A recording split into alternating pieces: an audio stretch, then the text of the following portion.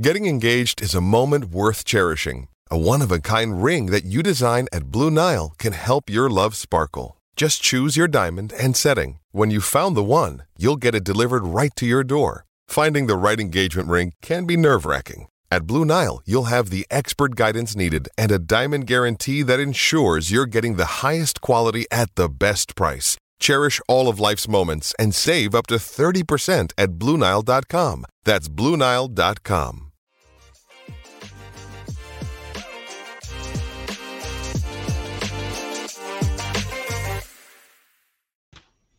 Good afternoon. It's time again for another episode of Never Punt, Never Parlay, part of Hit the Books HQ and part of the Hammer Network. Great gaming content all across Hit the Books YouTube channel. You can get Condition Powers a couple times a week in addition to us, and you can get great content for all sports over at the Hammer. I'm Parker Fleming, your host at Stats War on Twitter, and I have alongside me, as I will from now, every Tuesday from now until the end of the season, Douglas Farmer, my co-host. Douglas, how are you today? Parker, I'm doing pretty well. I'm throwing some technical adjustments here on the fly, and you know what? I'm doing better than Joey Knishwood. If he had to break out a new laptop, the show would not start for another 8 minutes. So I'm going to take that small win, give that dig at our fellow Hit the Books HQ content maker, and then we'll get this rolling. It was a great week of football we just enjoyed. I don't know how much of Friday night you watched. We can get to that laugh in a little bit, but we should start in the Pac-12, right? If we're going to look back at last week, the highlight was the Pac-12. It was a lot of fun in the Pac-12, certainly between Washington and Oregon on that weekend afternoon slate, and Oregon State, UCLA. A lot of eyes were over there. Notre Dame, USC. So Pac-12 was responsible for a lot there. That Washington-Oregon game lived up to every bit of the hype. I think we got a push if you had Oregon +3 there, or I suppose if you had Washington -3, you also had a push on that. Michael Penix is very good. It looked like he got a little banged up there at the end. I was very impressed that he got the Mariah Needs to Sing stuff and was able to make it work on that last drive. Very, very impressive showing by both of those teams. Hard not to root to see those guys play each other again. That's kind of my takeaway. And really, this weekend kind of emphasized that. We saw Utah for the last few weeks has looked broken without Cam Rising on offense. USC got exposed. We'll get to that in a minute. Oregon and Washington really separated themselves by playing each other on Saturday. Penix looked banged up, but we should give some credit. I don't want to take too much of a dig at you, Parker. I'm not positive I can run 53 yards in 33 seconds. I'm obviously exaggerating when I say that.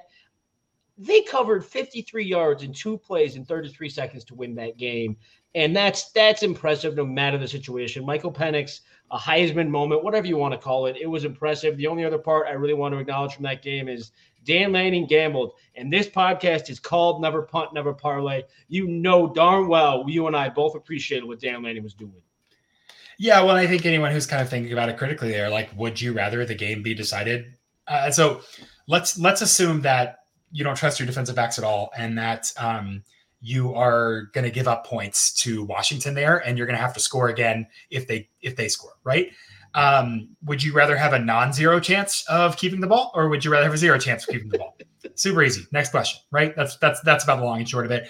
I didn't love some of their short field stuff. I feel like Nick's really kind of missed a couple. Maybe missed a couple reads. I don't know. Something was off about a couple of short yards plays, but I like that Dan Lanning trusts the process there, and Oregon's still in fine position to win Pac-12 to go to playoff. You know, certainly a very complete team on both sides of the ball there. Speaking of complete teams and the exact opposite of complete teams, I'm going to look at USC, which is perhaps one of the more incomplete asymmetrical teams that we've seen. We know, Douglas, you've been saying you'll believe in the USC defense when you see it. And I don't believe that we're going to see anything different from this USC difference. There is no next level. There is no improvement. They are who they are. And it's kind of like an ontological question. Can God make a rock so big that he can't lift it? Can USC's defense dig a big enough hole that Caleb Williams can't get them out of it? Yes, they can. We've seen evidence of that. Well, in this instance, Caleb Williams dug the hole that was too deep for him to get out of it. Going into this game, if you remember last week, all summer, my lines were, I'll believe in USC's defense when I see it, and I'll believe in Notre Dame's receivers when I see them. And last week, we outlined a version where Notre Dame's running game would make it so we didn't see either. That's not what happened. Notre Dame's defense made it so we didn't see either. I still don't believe in USC's defense. It's tough to hold an offense in check when they get the ball at the 2-yard line, the 12-yard line, midfield, 2 return touchdowns. Notre Dame's defense alone basically beat USC. And we didn't see Notre Dame's receivers. 1 explosive play. In the last 4 games, Notre Dame has totaled 4 plays of 30 yards or more. That's not good enough. So both of them still linger in that respect. The only real takeaway there was Notre Dame's defense showed up. Caleb Williams can be stopped, and Notre Dame's defense is that good. That's all I learned from that game. Yeah, absolutely. This game felt very similar to a Notre Dame game from last year. I believe it was the BYU game where they had a couple short fields, but then kicked field goals, and so they won. But it didn't look as decisive here. They did score, and they twisted the knife, and that's what you like to see, is finishing those drives in those positive situations from Notre Dame there. This Louisville loss. I love the transitive property here. You can go further with this, but FIU has a transitive win over USC. You love to see it. The nation clamored for it, and we needed it, and we got it. So Louisville dropping a very winnable game to Pitt doing Pitt things there. A little bit more in the Pac-12. Actually, no, I don't want to. I'm skipping this game. It's on our notes. Come on, it matters to my future, Parker. I don't want to talk about Colorado anymore. I'm talking about a Stanford victory. I'm the guy sitting here with an under 2.5 wins ticket at plus 128, and I just saw Stanford come back from 29-0 at halftime. I may or may not know some people who bought Stanford money line at halftime, came out very nicely, and I'm still very confident that Stanford does not cash that 2.5 over. I'm going to come out ahead even with this upset. Yeah, well, looking at Stanford's schedule there, I'm really not sure that there were any wins. Like Colorado was probably the most certain here, but the stretch gets pretty brutal. And they've got Cal down the stretch, but Cal's looked a little feisty on offense, or excuse me, on defense, not on offense. But it's very plausible that there's not a win there, especially with 4, I believe it is. Yeah, counting 4 ranked teams, UCLA, who just fell out of the rankings, and then Cal, who's pretty stout on defense. It does not look good for Stanford. I don't have my exact number in front of me, but it's hard to imagine that Cal has a single expected win when you add up the probabilities of all those games together for the rest of the season. Speaking of other games I really don't want to talk about, but futures that are relevant to you, Iowa's inevitable. Just nobody wants to beat Iowa. They're taking advantage of the last year of divisions. They're an objectively bad team that just does not make mistakes, and that gets you a really, really long way when you're playing against other objectively bad teams who do make mistakes. 15-6, just a beefy all-American corn-fed game there. You know, you say beefy, and knowing you, I know that's a positive adjective. You're meaning that as a compliment. Stop saying it about these Iowa football games. Stop saying about these Big Ten West miserable moments. This wasn't beefy. Beefy implies competence. Beefy implies some good old-fashioned moving the ball 3 yards in a cloud of dust. I was punching the ball 6.6 times per game. They're averaging 20.9 points when their offensive coordinator supposedly needs to average 25. This isn't beefy. This is monetizing incompetence. Look, man, beefy can mean a lot of things, but I agree. It's certainly not the most aesthetic football that we want to see. Between the two, Iowa had 37 passing yards, which is very funny. It's worth noting that Wisconsin outgained Iowa by almost 100 yards and didn't even come close to doing anything resembling trying to win that game. So just absolute absurdity over there. And I'm sick of trying to advocate for Iowa not being good anymore. I'm just enjoying the ride and saying they're funny. And when there aren't divisions anymore, it's not going to last. So a lot of fun there. I think they have officially cost me my Wisconsin Big Ten West ticket. That was at a little bit of juice, minus 130. I felt real good about it. Beat Iowa. Score 1 touchdown. Score 1 touchdown, Wisconsin, and that's out the window. I have to just eat that one and move on. Frustrating.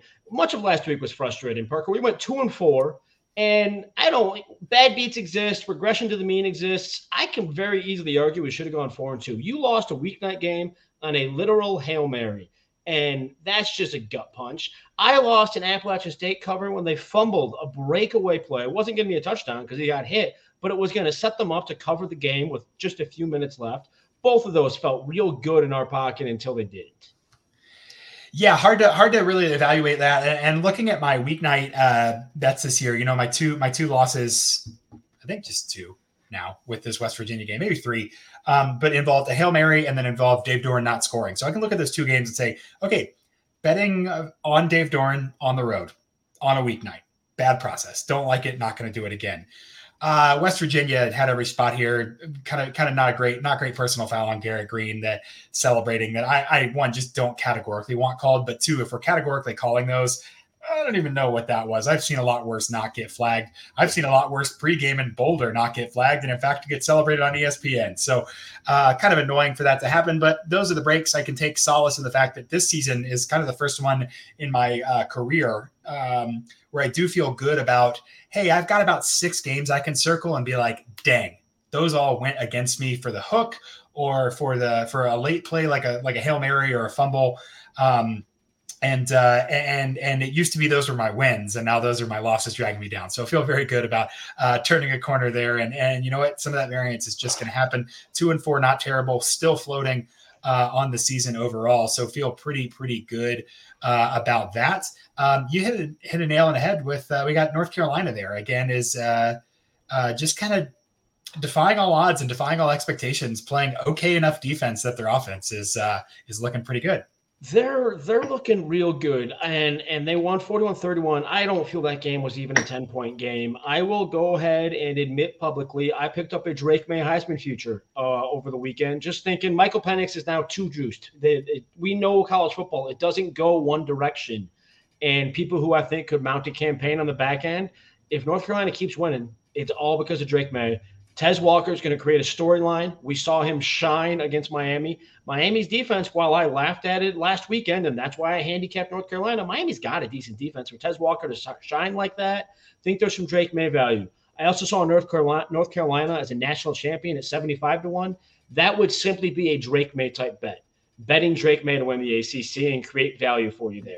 I'm not really going to advocate that one, but I did want to point out that Drake May 18-1. Michael Penix is going to come back in some respect. This is media in 2023. He's got half a season left. He's got Utah left. At some point, he's going to throw 2 interceptions, and there's going to be some skepticism. And the people like Drake May or J.J. McCarthy or Dylan Gabriel will have value to come on the back end. Yeah, absolutely. Some strategery there that can be taken advantage of. I'm looking at North Carolina's schedule. I mean, shoot, you gotta beat Duke, Clemson, and Florida State. But in the Heisman conversation, you need those moments. Yep, he's got it cut out for him. Absolutely, especially if Washington were to have a stupid Pac-12 loss and put them behind the 8 ball. But it's worth doing some calculation on there, because sometimes those odds are just absolutely absurd. Will note, I believe that my Texas A&M to win the West plus 160 flyer was dead after the Alabama game. But if it was not dead after the Alabama game, whatever flicker of hope there might have been is certainly extinguished. I don't know if there's anyone, literally anyone in the nation, maybe in the history of college football, that has done less with more than Texas A&M. And that's even accounting for the fact that their starting quarterback was hurt. I think Max Johnson is pretty good enough for them to have won Miami and Alabama and Tennessee games, and they are just determined to not do it. It is truly astounding. I realized what I think may be my greatest indictment of Texas A&M right now. Saturday, I'm sitting in the Notre Dame press box, and I'm sitting next to John Bryce of footballscoop.com. John is a born and bred Tennessee man.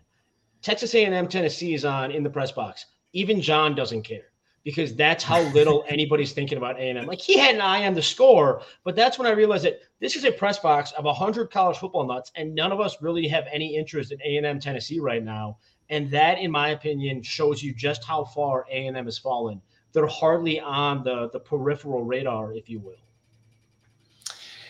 Yeah, it's just rough, and they've had those moments, and they have every opportunity, and they're just determined to go back to the Texas Bowl or something this year. Maybe they like it. Who knows? Looking in really quickly, we both made some playoff picks and talked about those. To varying degrees, we're doing okay. Again, these were not, hey, what's our best, best odds of being the best four, but these were, hey, here's the best value plays we think. So I had It was Texas. a beer bet. It was a beer bet. Yep.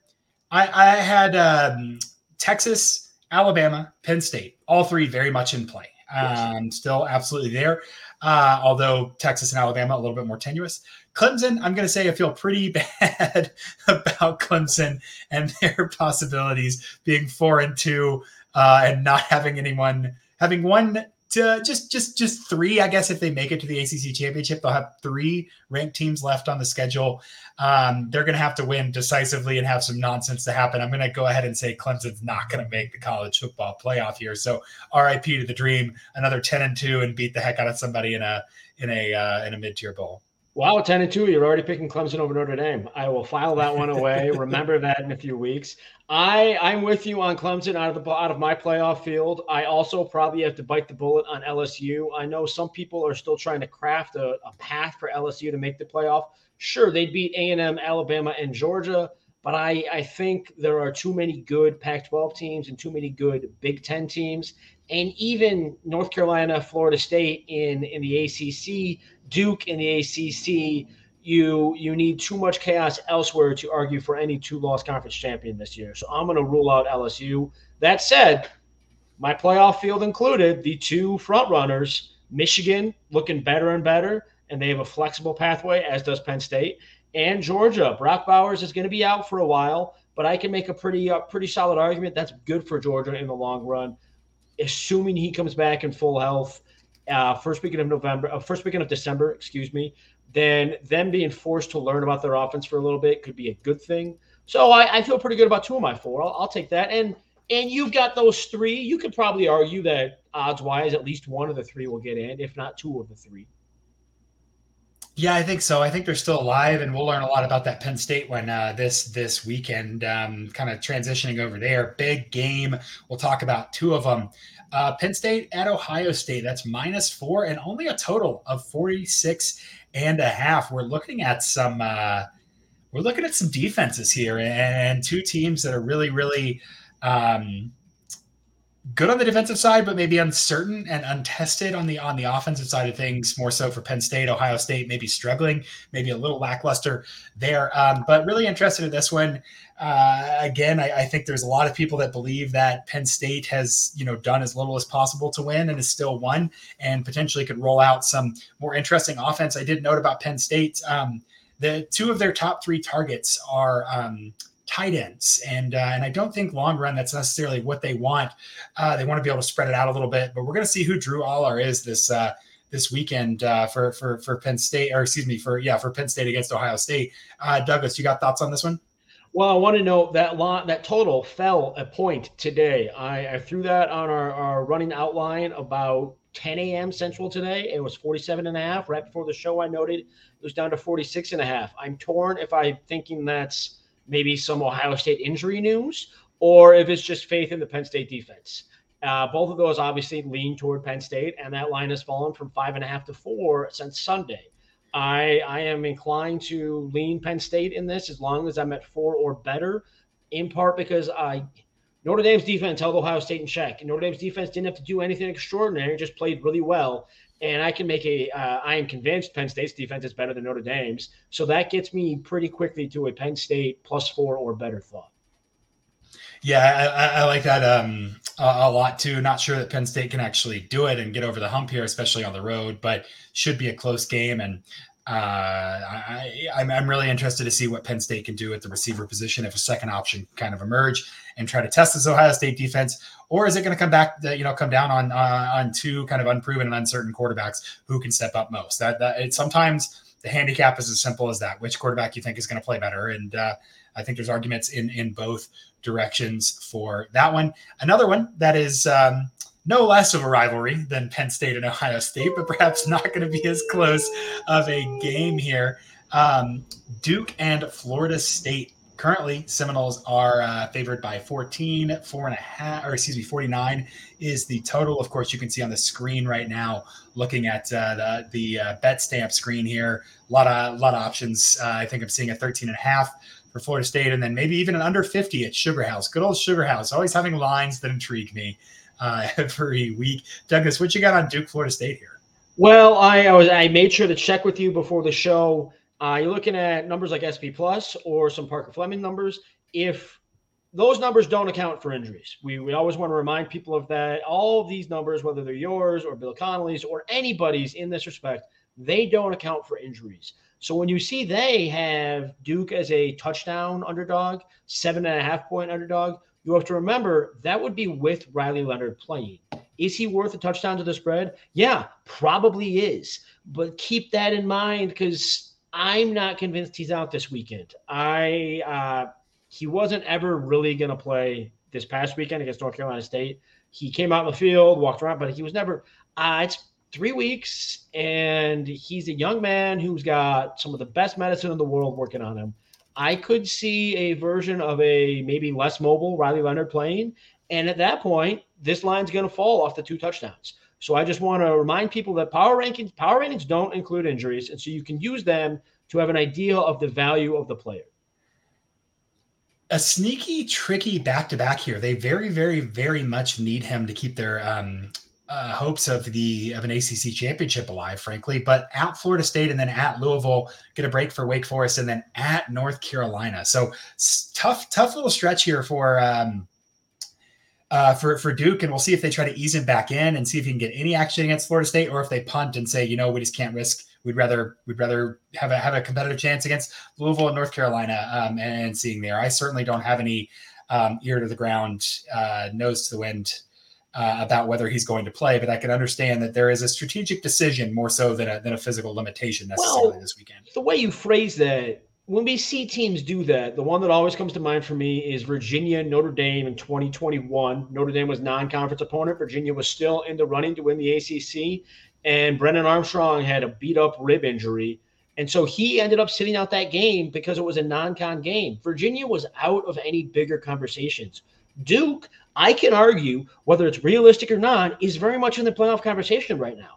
So they don't want to say, if that is something that they're considering, if that is something that Mike Elko, a competitive man, is thinking, hey, I think we can sneak our way into the playoff, then they've got to risk the ankle this weekend if it's even questionable. I don't think they're at a position yet where they can think only about the ACC. Yeah, that's fair. That's a nice position to be in for Mike Elko in year 2 over there at Duke. Douglas, any other games you want to hit quickly before we go to our Well, we had the Chameleon jump in the chat. We should tell folks, if you're here right now, first of all, the like, the rate, the review, the subscribe, all those things. If you're in the chat, I think the items are like and subscribe on YouTube. If you're listening to us later, rate, review, subscribe, help us out. Remind the Hammer that we do okay. Help out the Hate the Books HQ channel. We had the Chameleon jump in the chat and ask if you think Utah will get to plus 7.5. It's Utah at USC on Saturday night. Over here, I'm seeing 7s, a few 6.5s. I don't know that we get another hook on that just because while no team is as good or as bad as their most recent game, USC's most recent game was real bad, and I don't know how much public money is going to show up on that. It could keep this to a touchdown tops. Yeah, and I don't want to bet on Utah, especially in kind of the spot here. I don't like that at all. No, this is I don't think it's going to get there, and I don't want to bet on Utah's offense to do anything. Yeah, gross. But now, Parker, let's get to our bets. Let's get to where we are going to advocate for money this weekend, where we like things best. And true to Parker Fleming form, you don't care about that Houston Hail Mary. You're going back to the weekday well. I am. I need to look at where we're going to start here. I don't have mine in order.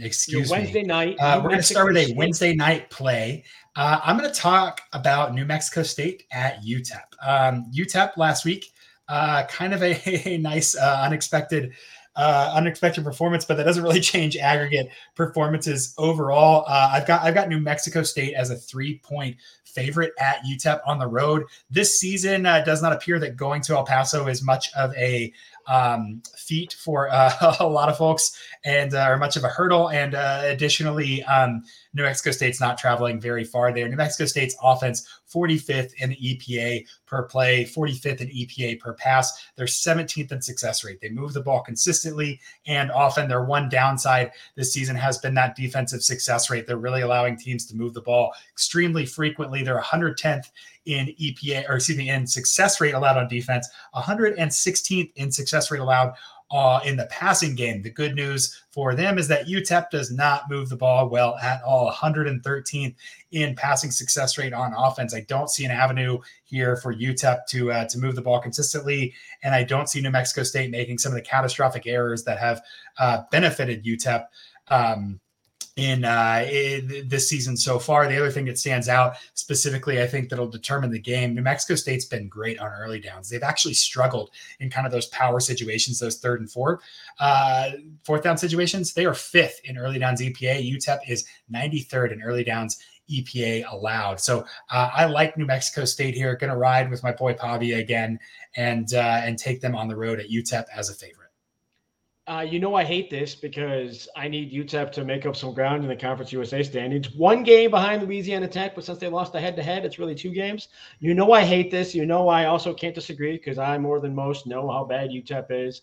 I do want to give you a little hat tip there, doff the cap. Nobody is better at working in a subtle geography piece into a handicap than Parker Fleming. Cincinnati hasn't played at altitude in forever when they go to BYU. Or New Mexico State's not really traveling far because El Paso is basically in New Mexico. I see you slide that right in there as you go through it. And it's true. It's what's nice about these two being conference foes. They are regional opponents as well. Conference USA covers most of the southern United States, but these two are neighbors. Lives up to its name. Conference USA truly is across the United States. And I do believe this is the 100th Battle of I-10. I want to say that's right. I will take your word for it. I did not look that series history up this week. So that's my play here. I think you can get that at -110 at DraftKings and Caesars. That's a Wednesday night game. Douglas, in no, not very different caliber of a game. You got a little action for us. I do have a little action for us. Northern Illinois upset Ohio last week. I backed Ohio, and so you would think I would have learned from that and look at Northern Illinois and think, hey, they're pretty good. No, I firmly believe, as I mentioned it earlier, that no team is as good or as bad as their most recent performance. Northern Illinois is not as good as they showed on Saturday. Their number against Eastern Michigan this weekend opened at 8 and spiked up to 12.5. Now, here's where I'm going to take a quick detour. There's going to be weather in Northern Illinois this weekend, in DeKalb. There's a website that I think launched this year. It's a group of meteorologists who actually realized they all like gambling on college football. So they combined their expertise with their interest. And if there's a Venn diagram we should pay attention to, it's weather experts talking about college football, better-weather.com. That's better with an O. And the one game they have highlighted this weekend right now to this point is this Eastern Michigan at Northern Illinois. Now, it's only Tuesday, so I'm not going to sit here and advocate for the under. I'm going to wait a day or two to see if anything changes. But if we're going to consider an under here, and this spread has jumped 4.5 points to plus 12.5, I'm going to lean the underdog. Furthermore, Chris Creighton, always just bet the underdog in any Chris Creighton game. I am on Eastern Michigan plus 12.5 to neg 110, I believe, at BetMGM. It's a combination of fading Northern Illinois off a good game, trusting Chris Creighton always as an underdog, and looking at this game and thinking that total's going to fall. When the total falls and I have a 2-possession underdog, that creates some value.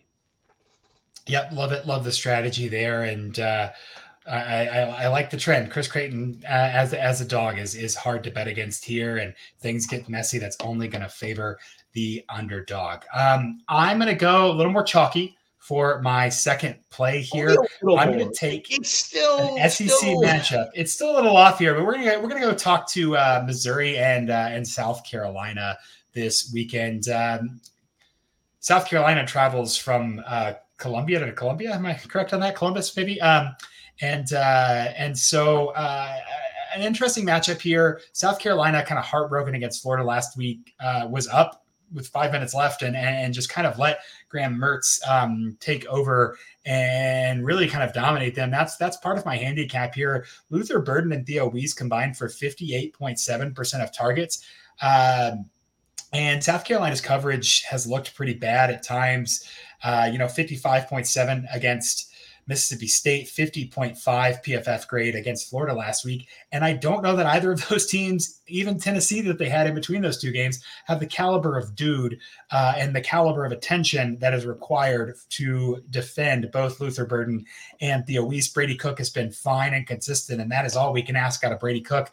Dang it. I feel like South Carolina really struggles to move the ball consistently on offense. They're only 28th in EPA per play, and they're 91st in defensive EPA per play allowed. That Beamer ball is a little bit harder to do when you're not good at the down and out business of moving football, and South Carolina really has struggled with that. So I'm going to go Missouri and take the athleticism on the outside to exploit the South Carolina defense, to make Spencer Rattler have to feel like he has to make a lot of hero throws, which is only going to make him a little bit more erratic. And so I'll take Missouri as a 6.5 point favorite, -110 at FanDuel. I believe you can get it. You're being too humble, so I'm going to go ahead and trumpet you on your behalf. Missouri is 6-1. One Parker Fleming holds a Missouri win total future of over 6 wins at only -115 juice. You are not only betting on Missouri to win this game by a touchdown, you are betting on Missouri to cash your win ticket halfway through October. You love to see those things line up. Yeah, would be nice. Got a clear battle for number 2 in the East there, but yeah, I like to see the narratives come together. I like to see some confidence in the preseason rewarded, and we're certainly sitting pretty with that ticket right now. Will be interesting to see how they. I feel like this in the Kentucky game is kind of, are they real? Is this just the fluke or anything? And we're going to get a lot of questions here. If they can take care of South Carolina, we're feeling pretty good about Missouri being a real team. Your second play this week, also back in the Power 5. What you got? It's not necessarily a real team, but it is a team looking for bowl eligibility. If you remember last week toward the end of the show, somebody asked us Rutgers, I think it was a 5.5 point edge against Indiana and against Michigan State. And I said the piece of Michigan State to exploit is their pass defense. Rutgers doesn't have a great passing attack. I'm staying off Rutgers. That lined up perfectly. And I'm going to stick with that train of thought that Rutgers doesn't have a great passing attack and take Rutgers at Indiana. Indiana's strength is their defensive front, and I'm using the word strength charitably. Rutgers, we know Rutgers is physical and competent. They're going to be able to keep that Indiana defensive line in check, get enough positive yardage to put up enough points to win this game by 4.5. IU's offense is top 30 in rush rate over expected, but bottom 5 in rushing success rate. That's a really bad combination to put together. If you're going to run the ball that often, you'd like to, succeed on occasion. And now they're going against this physical, competent Rutgers team. Rutgers has a chance here to get their 6th win before the grueling end of their season Big Ten stretch shows up. They're going to know that. These players are not stupid. They know what they are. They know this is their chance to make a bowl game. They're going to show up motivated in Bloomington, which is turning sour on Tom Allen, and out physical Indiana pretty quickly. I've got that at -4.5. Available at -113 at Sugar House and Bet Rivers last I checked. And here's where I'm going to sit here and always advocate for, we've got a -112 at Betway. Thank you, producer. I'm blanking on our producer this week. Jason's here today. Thank you, producer Jason. We're in a little bit of a transition there. Thank you, Parker. Thank you, producer Jason. This is where we always advocate to shop. The easiest way to improve as a sports bettor is to use multiple sports books and always get the best odds. We recommend using an odds comparison tool like BetStamp. It compares the odds across every sportsbook for these games. You just saw Jason find that -112 for me. Saves you time and money by checking BetStamp before you bet. Download the app today. Check out the offers in the link in the comments, the show description, betstamp.app/hitthebooks. Help us out. It doesn't cost you anything. Makes your life easier. I will gladly take a -4.5 compared to a -5 or a -5.5 every day of the week and 3 times on Tuesday. I love it. Yep. Shopping certainly matters here. And that's half the game, honestly, is just making sure you get the best line that's out there. I'm going to take for my third pick back out to the Mountain West. Let's talk a little UNLV and Colorado State. Colorado State last week, big win over Boise, huge implications for Colorado State over 4.5, which is Always fun to have that win. But if we're talking about team strength here, I think we're in a spot where Colorado State is going to be outmatched. Boise, kind of a fluky win for Colorado State, but still a win nonetheless. But before that, lost to Utah State. Has an FCS win, has a Middle Tennessee State win. So rumors of Colorado State kind of getting things going, I think, might be a little bit overstated. On the other hand, UNLV has scored 40 points in their last 5 games since getting just trounced by Michigan. And who among us has not gotten trounced by Michigan before going off to score 40 points here? What I really think is interesting about this is that UNLV's issue kind of has been run defense. They've allowed 221.5 yards per game in the rush. They're 66th in EPA per rush allowed, 63rd in rushing success rate allowed. Guess what Colorado State is uninterested in doing? Rushing. So not only do they get a little benefit, UNLV, on the weaker side of things on that defense by not facing a strong rushing attack, excuse me, they'll actually be able to devote more resources from the rushing attack to the passing attack. And that should really, really help stymie this Colorado State offense, 91st in EPA per play for the Rams there. On the other side of the ball, UNLV's offense is really clicking, like I mentioned, for 4 straight games of over 40. We're looking for a 5th here. They're 52.0% on 3rd and 4th downs. That's 11th in the nation compared to Colorado State's defense, which is 96th in the nation. So a lot of opportunities for UNLV to clean up, even if they can't get there on 1st and 2nd downs. I like them here by almost double digits according to my number. So that's minus 110 at BetGM and FanDuel. You can get UNLV minus 7.5. I'm going to go ahead and lock that one up for this week. I'm being told, Douglas, that's on the Mountain West Network. And I got to say, I'm going to have to Google how to get on the Mountain West Network. I want to make that game. I have 2 notes on this, and that's one of them. First of all, I want to point out UNLV is 6-0 against the spread this year, and they're not doing it by a little. UNLV has beaten the spread by more than 12 points per game this season. Bookmakers are struggling to catch up to this team. At some point, that will happen, but it hasn't shown that way yet. And then my second point is, Parker, you are so sicko this week. You are taking a game that is not on television. The Mountain West Network, to my understanding, is on the conference website. Maybe there are some Rocky Mountain TV partners that have it. You will be going to the Mountain West Conference website to watch this game. That is a real Parker Fleming choice. I'm almost positive that my freshman year, when TC was in the Mountain West, you could get Mountain West Network not on cable locally. No cable. Probably you had to pay a ton to get it. Nobody could get it, but you got it in the dorms. And so, like, people would come to the dorms to watch it because you got the Mountain West Network there because you couldn't figure out how to watch the games. I remember, a couple of games like that. So, all right, you've got one more play here as we're kind of cruising along, doing great on time. What do you? What's your 3rd play? My game is on the very traditional television channel of the NFL Network. I am taking Appalachian State at Old Dominion on the NFL Network Saturday night.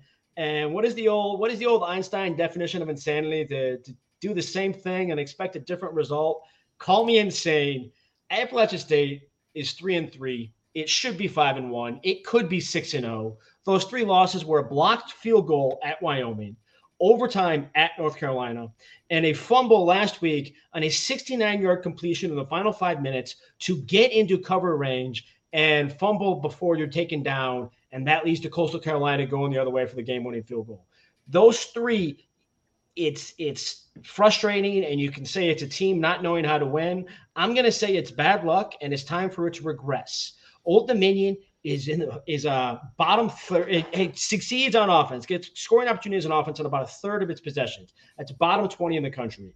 Appalachian State's defense allows scoring opportunities about 1/3 of the time. That's top 1/3 of the country. So putting those 2 together, I'm not expecting much from Old Dominion on Saturday night. So I'm getting 6 points. This game is at 6, I believe, if I'm looking at this correctly. Yes, I'm getting this at 6 points with a team that is struggling to close games, but I'm banking on regression, and their defense should be the differentiating factor against Old Dominion. Maybe I'm a masochist, but I will take the pain. I'm a glutton for punishment, whatever. I'm backing Appalachian State one more time.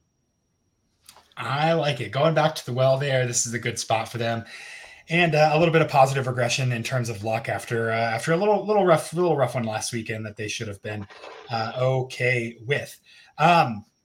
Douglas, that concludes all of our picks. I think we've got all three of them. Thanks to everybody who listened. Let's recap those real quick, and then we will do our housekeeping and get out of here. Douglas, I'm going to go with New Mexico State -3, Missouri -6.5, and UNLV -7.5.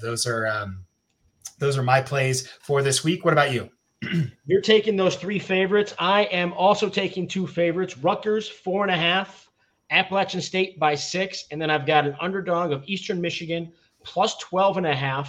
That's a bit of a weather play. I will say we had Gabe Hernandez hop in the comments and ask how we feel about Penn State. Gabe, I assume you showed up late. If you go back to about the middle of the show, we previewed the week. Parker and I both lean Penn State. Neither of us is playing it. And then we had a question about North Texas. I've got no North Texas Tulane thoughts. Sorry about that, Luke. I have absolutely no ideas there. We appreciate you all hopping in the chat. Rate, review, subscribe, like, etc., whatever verbs I'm forgetting. And I think that's about it, Parker. I think that's about it as well. Make sure you subscribe, like the channel, check out the other great stuff on the Hammer HQ. And with that, we'll see you next time.